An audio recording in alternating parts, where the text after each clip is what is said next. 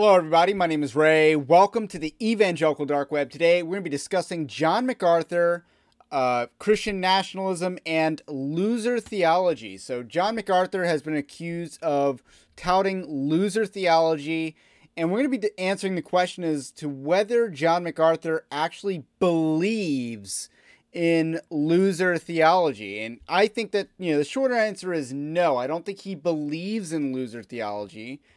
And I do think his teaching on some of the issues that we're going to speak about today is a little bit inconsistent, but we're also going to be glad for these inconsistencies because I think these inconsistencies have actually been to his benefit, to the church's benefit, and for the glory of God. So there's a lot of nuance that we're going to be attempting in this conversation. And I do got to say up front, as a disclaimer, I am not a MacArthur bro. And I'm not a MacArthur hater. I'm just, your humble Christian who didn't grow up in Big Eva. I didn't grow up around the whole Big Eva environment. I didn't grow up going to Christian conferences or retreats or anything like that. I've only ever been to one in my entire life, and it was last fall. I don't go to these things. It wasn't John MacArthur's. So I just want to be clear about who I am and what my perspective is. I'm not a John MacArthur bro. However, speaking of John MacArthur bros, they seem to be the main opponents of Christian nationalism, not necessarily John MacArthur himself. So that is a clear delineation I want to make here, is that a lot of the criticisms that I'm going to make here are actually aimed at not necessarily John MacArthur, but his followers, his devotees, some of the people who, follow him obsessively and kind of treat him as inerrant and infallible. And John MacArthur has this. A couple weeks ago, I talked about Scott Annual and Josh Bice and how they're talking about, Christian nationalists wanting to create a Protestant pope. Well, these are John MacArthur bros. They have a Protestant pope. John MacArthur has been erected to a Protestant papal status. That's just an undeniable fact. And I'm not saying John MacArthur hasn't earned a lot of respect and credence, but I think his followers, they take John MacArthur devotion way further than a Doug Wilson follower takes Doug Wilson devotion. I think that's true. I don't think you can deny that. So that's what we're going to be trying to nuance in this video and try to drive the conversation in a more productive direction. So, but first, I want to let you know, Evangelical Dark Web is a Christian news gathering and commentary ministry. And you can support us over at our Patreon-like system over at evangelicaldarkweb.org/join. So that's where you can go to support us. You get more access to more content. Otherwise, the least you can do is to like this video, subscribe to the channel. Those really help with the magical YouTube algorithms, especially new subscribers. That is probably the single most helpful thing with YouTube algorithms that I can observe. And if you're a podcast listener, also subscribe as well, or follow, however it works on whatever aggregator you use. So, but again, there is a free newsletter that you should check out as well. That's linked in the description. That gives you more access to more content. So we're going to start off talking about Nathaniel Jolly, who I think has been operating in very bad faith as it relates to the Christian nationalism discussion. He posted this short. I believe it's a YouTube short that he uploaded to Twitter.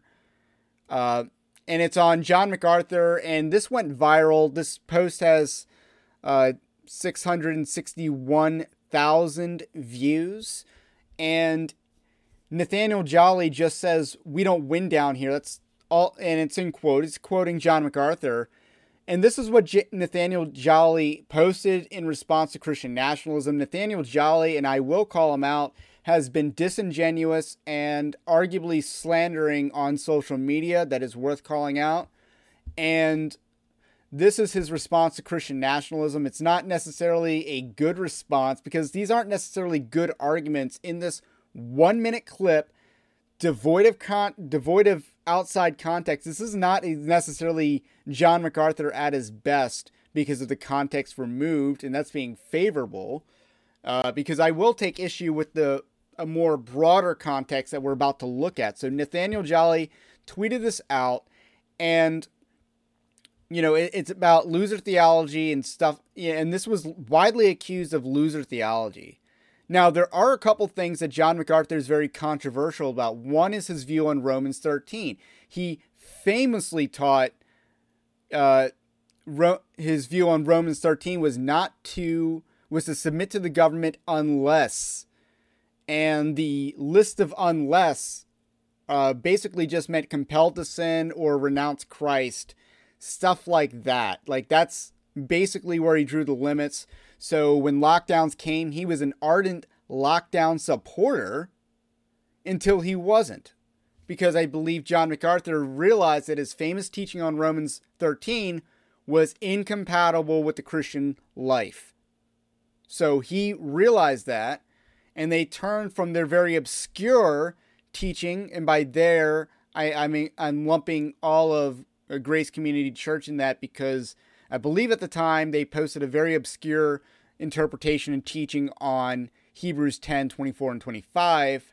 So that was at the time, and they turned from that. And one of the things that I want to highlight here is that John MacArthur's views on this issue are not clear. He's inconsistent on this issue. Yet, John MacArthur's followers, whatever inconsistencies exist in John MacArthur's views and John MacArthur's teachings, and these inconsistencies are for the better, I want to just remind you of that, they have not trickled down to his followers, to the John MacArthur bros.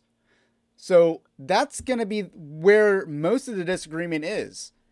Because Nathaniel Jolly is trying to own the Christian nationalist with this clip, but the broader context of this clip is not exactly the clip you want to use to own Christian nationalist, because the arguments that John MacArthur makes in the broader context are actually some of the same arguments that Christian nationalists make, particularly about enforcing the first table of the law.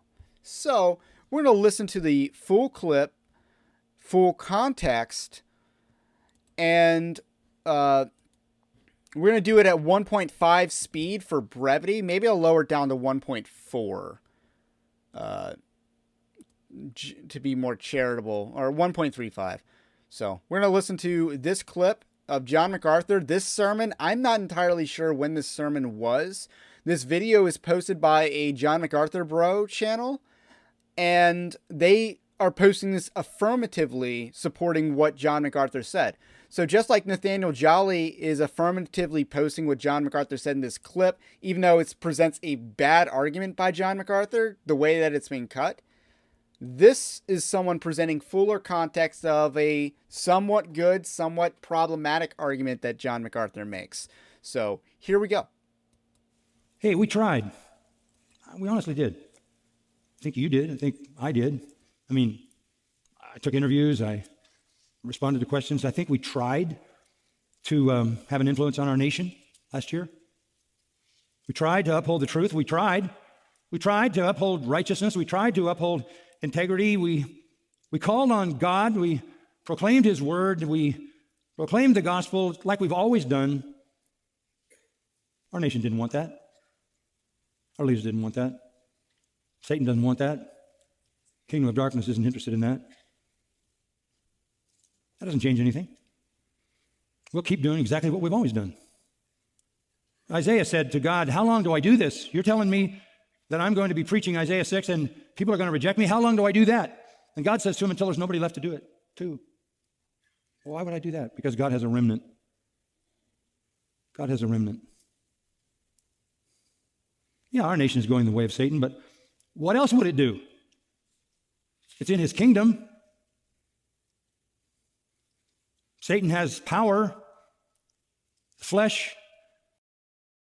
So one of the things that I might take issue with is, do we consider Satan's, power in the same category as a kingdom? There is a kingdom of God. It is at hand, but is there a kingdom of Satan? Or is he just a rebel in God's kingdom? So again, this is where, we can get into what view of kingdom theology, classical two kingdom, radical two kingdom, or one kingdom. This is where we can get into a discussion about that. But again, John MacArthur has, I don't want to say super clear views, because we're going to get into, there's some nuance to that, but he has very public views on a lot of his theology. And we got to take that into account. Is fiercely wicked. And as I look at this, as I mentioned earlier, I love the clarity that has arisen. We had for decades people trying to create a cultural Christianity that could appeal to non-believers. There was a kind of superficial, shallow Christianity that watered down the gospel, didn't talk about sin, tried to have a positive message, and it was very successful. And I get it, because I fought that battle, for almost all the time I've been here. There has always been, seemingly in my mind, a superficial, shallow, false form of Christianity. And one of the things that's just driven me through these years is to call the people who say they're Christians to act like Christians, to follow the Word of God, to be faithful, let the church be the church, calling the church to repentance. But it was a tough call. Why? Because superficial Christianity made a lot of money. Superficial Christianity elevated a lot of charlatans. It was successful. The biggest churches in America are part of it. It was very hard to call people to faithfulness when you could be so corrupt and so successful in Christian religion. That was the battle. Now, I think there's a sifting and a shifting. So we get some very fascinating arguments being posited by John MacArthur. He's talking about megachurch Christianity. He calls it cultural Christianity, or a type of cultural Christianity. Again, I just think it's Big Eva. There's multiple strands of Big Eva, right? You got the Gospel Coalition, which is a huge behemoth of a website. You got the Desiring God folks. John MacArthur is part of Big Eva, undeniably. But you also have the Hillsong crowd. That's Big Eva, too. Craig Rochelle, largest church in the United States. Andy Stanley, he's top 5, I believe. Brian Tome in Ohio, I think. Big Eva, Joel Osteen, Big Eva. Stephen Furtick, Rick Warren. These people have been very successful. So John MacArthur is articulating something true here. I don't know if I agree with his terminology necessarily, but he is making a great point about how profitable it was to water down the Bible. First of all, phonies are going to have a hard time hiding with the internet. We're seeing one after another, after another, after another. Dead ones and alive ones. This dead apologist had a deviant sex life. He's talking about Ravi Zacharias. So this is post-2021. And I know this is also post-2021, or I believe early Joe Biden regency, because he makes reference to this time period. So I believe this takes place this sermon's in 2021, I believe. But early 2021, given the Ravi Zacharias reference being fresh, if I had to guess. This cool dude, rock and roll pastor, was immoral with multiple women for years and years. I'm not sure which one that is. I look at all that. Comment if you do. My thoughts were, I don't know. I don't think if it weren't for Jesus Christ that I could sell anybody on Christianity. We preach Christ, right? And you're attracted to him, right?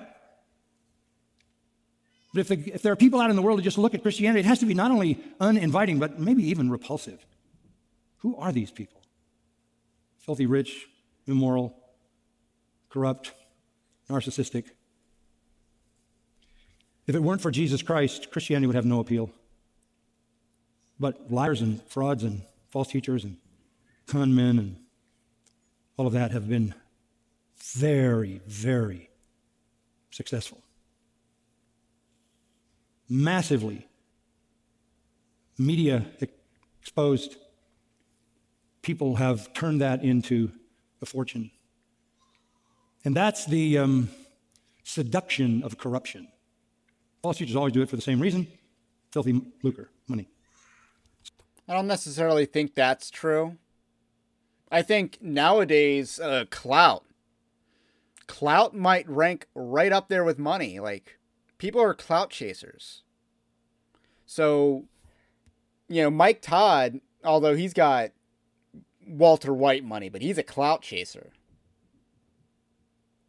But, how big's your church?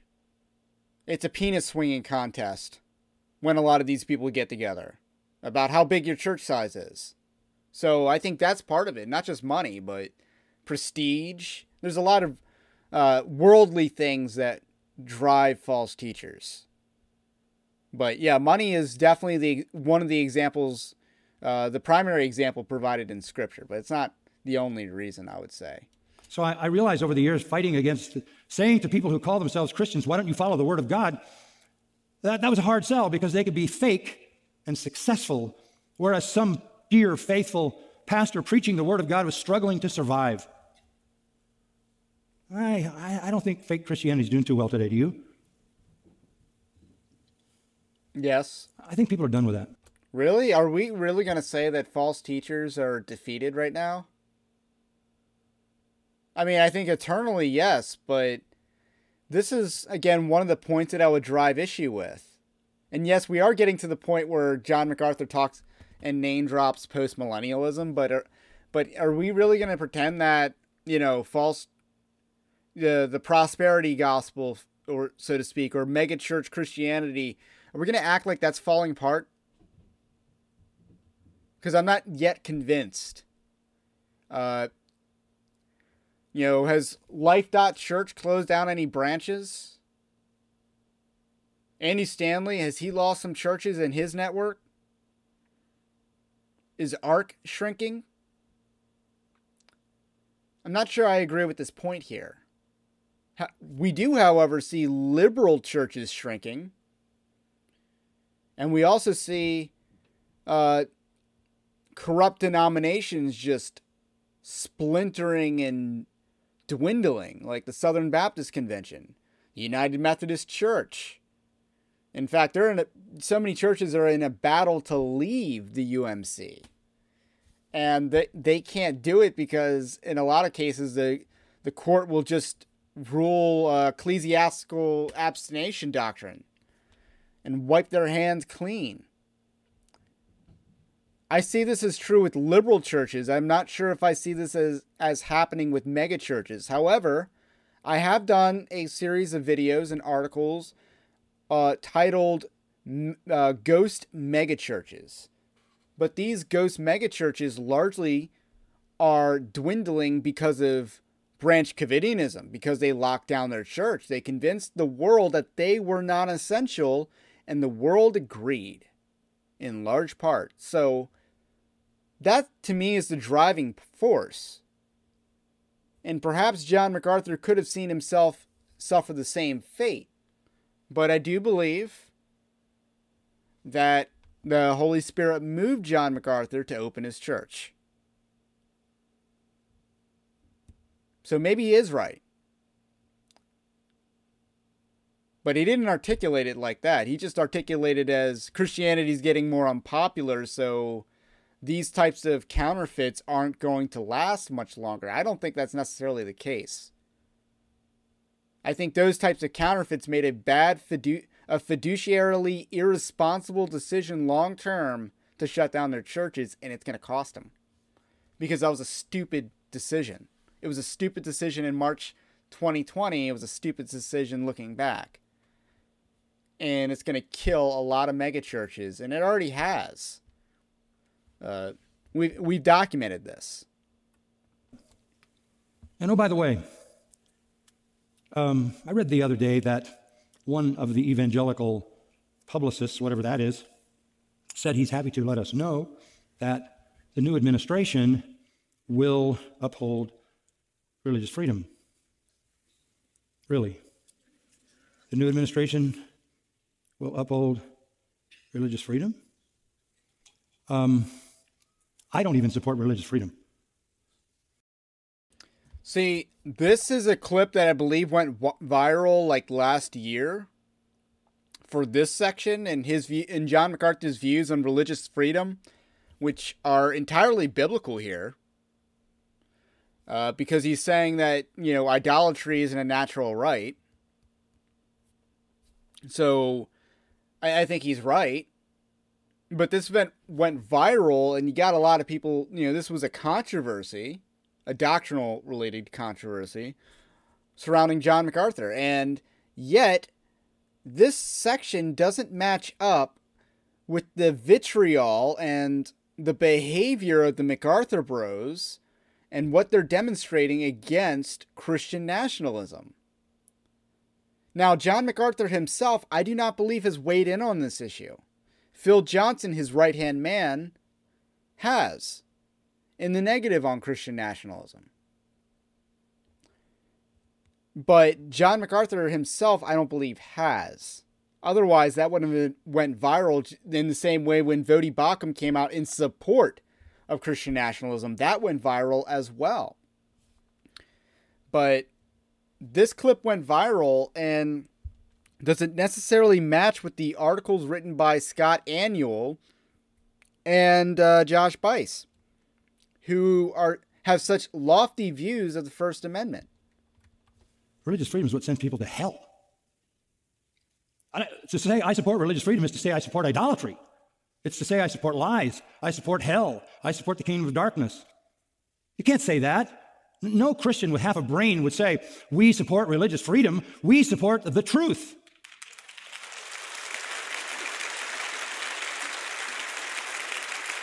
Oh, guess what? We don't win down here. We lose. So this is the clip that Nathaniel Jolly cuts in at. So he tried to say, religious liberty bad, and he cut that, the clip cuts that out for this next argument that John MacArthur offers. And it's supposed to be an argument, the way that the argument's being clipped, it's being clipped to oppose Christian nationalism after John MacArthur made an argument very similar to what we've seen from Christian nationalists.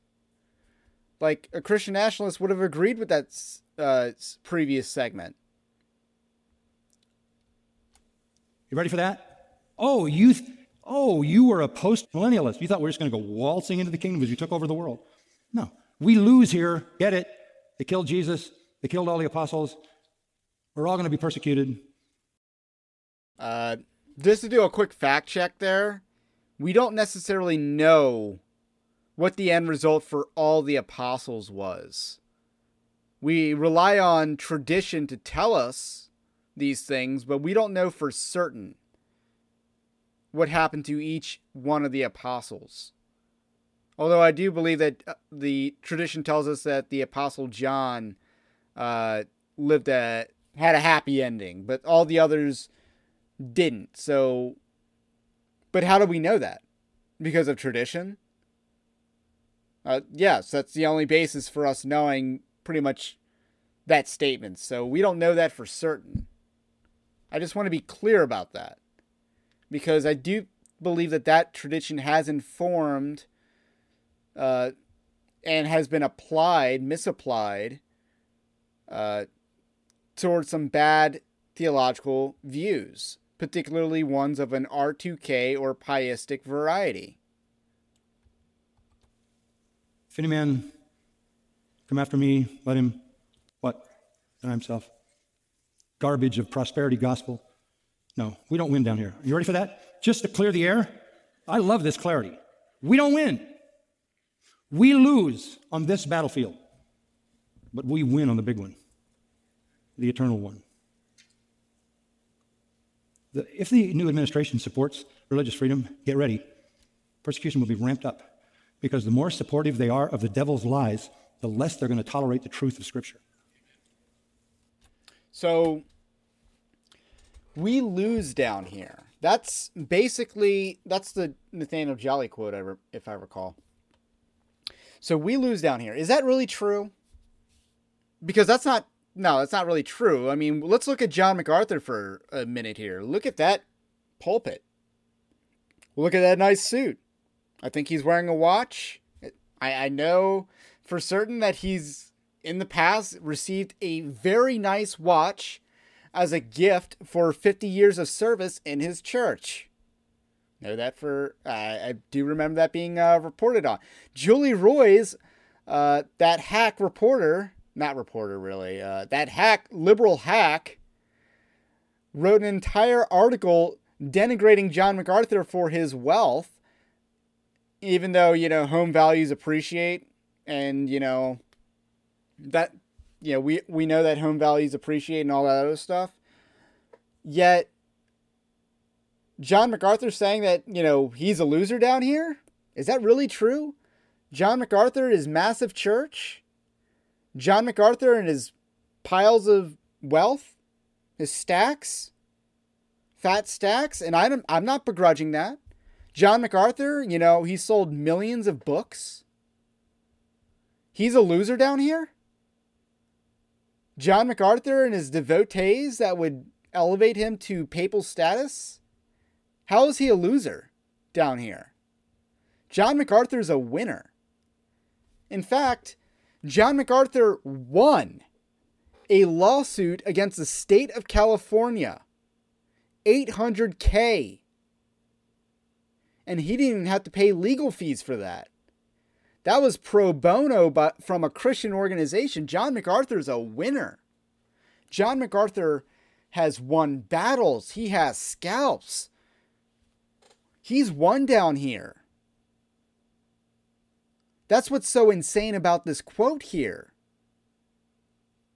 The person making it isn't qualified to say that he's a loser down here. He's a winner down here. And I'd like to see the John MacArthur bros get mad at me for calling John MacArthur a winner. Because the point he's making is wrong. The church expands. The church grows. I think the church gets sanctified over history. We don't have to figure out what a Trinity is because of us standing on the shoulders of giants. We don't have to hash out the issue of justification by faith because we're standing on the shoulders of giants. And now we have to wrestle with different issues for our time and then future generations, unless Jesus returns, which I believe he can at any moment. I believe that Jesus will come back when he wants to come back, that, there's no special magic formula, whether it be post-millennials or dispensationalists, because I'm neither of those two. There's no special formula for when Christ returns. So he can come back and the kingdom has expanded. It is the mustard seed that's grown into a massive tree. We win down here. Church history tells us that we win down here. Are some people martyred? Yes. Do Christians undergo persecution for their faith? Yes. That doesn't mean we lose. Facing persecution doesn't make you a loser. Facing persecution isn't overcomable or insurmountable. Might be the better word. This is a bad quote from John MacArthur, but it's the quote that Nathaniel Jolly promotes. That's the one he clips. We condemn every lie, and we call every person to this. There's one true God. Love the Lord your God with all your heart, soul, mind, and strength. You'll have no other gods before me, right? There's salvation in one name, and one name only. That's Jesus Christ. We will proclaim the exclusivity of the gospel, the unique revelation authority of Scripture. We're not going to lobby for freedom of religion. What kind of nonsense is that? We are in the world to expose all those lies as lies. I also wonder whether this is a shot at the ERLC for supporting the building of a mosque near, I believe it was Twin Towers and all. So the ERLC lobbied for their religious freedom, but obviously the ERLC does not have any history that I know of lobbying for Christian religious freedom.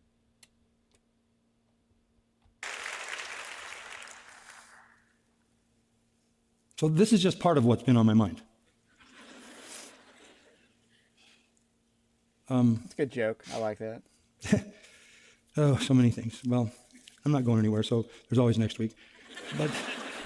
But John, I really did intend to get a little further than this. But John 15, just read a couple of verses here. Our Lord talks to the disciples, chapter 15, verse 19. Verse 18, let's start there. If the world hates you, you know that it has what? Okay, we don't win here. Do you get this? They killed him, they killed the apostles, and in every generation they killed the people who proclaim the truth. You know that it hated me before it hated you. If you were of the world, verse 19, the world would love its own. But because you're not of the world, so if you want the world to love you, you've got to convince them that you're not against them. But we are against them. Not out of animosity, but out of love. So I think the fallacy there is that being hated by the world means you're losing down here. That to me is the fallacy. And the John MacArthur bros, part of what they're doing is they're posturing. They know that John MacArthur is not going to be with us for that much longer. I think they're posturing for influence. They're jockeying for power, institutional power, and all this other stuff. It's pathetic behavior, to be honest, but I think that's what the people at G3 are doing, and I'm not afraid to call that out. And it's a bad look, and it's not going to work. I don't think God's going to reward that. That's just how I view it, because God preserves his church. So, anyway, does that video necessarily negate that which Christian nationalists want to see in government? I think the answer is no. Christian nationalists want a self-consciously Christian nation. To say that John MacArthur wouldn't support that, I think is ludicrous. To say that John MacArthur wouldn't work towards that, I think is fair. Again, because John MacArthur's history on activism is very shaky. It just is. We can talk about his, opposing of the abortion protests. That's decades ago. But we can also talk about him fighting the lockdown mandates and stuff like that in court. So there's a lot that we can go off of. But it's inconsistent. But that same inconsistency doesn't trickle down like I'd like to see it trickle down. But in any case, that quote doesn't, presuppose that John MacArthur wouldn't support what Christian nationalists support. He just wouldn't support it for his perceived reasons for why Christian nationalists perceive it, because he might perceive it as an eschatological issue, even though I would say most Christian nationalists are pre-mill dispy. So this is an issue between not dispensationalists and Christian nationalists. This is an issue between MacArthur bros, not even MacArthur himself, and Christian nationalists. That's what the issue is between. So that's all I got to say about that for now, of course, because I always have more. I'll be here next week. Anyway, have a blessed day, and I will catch you on the next one.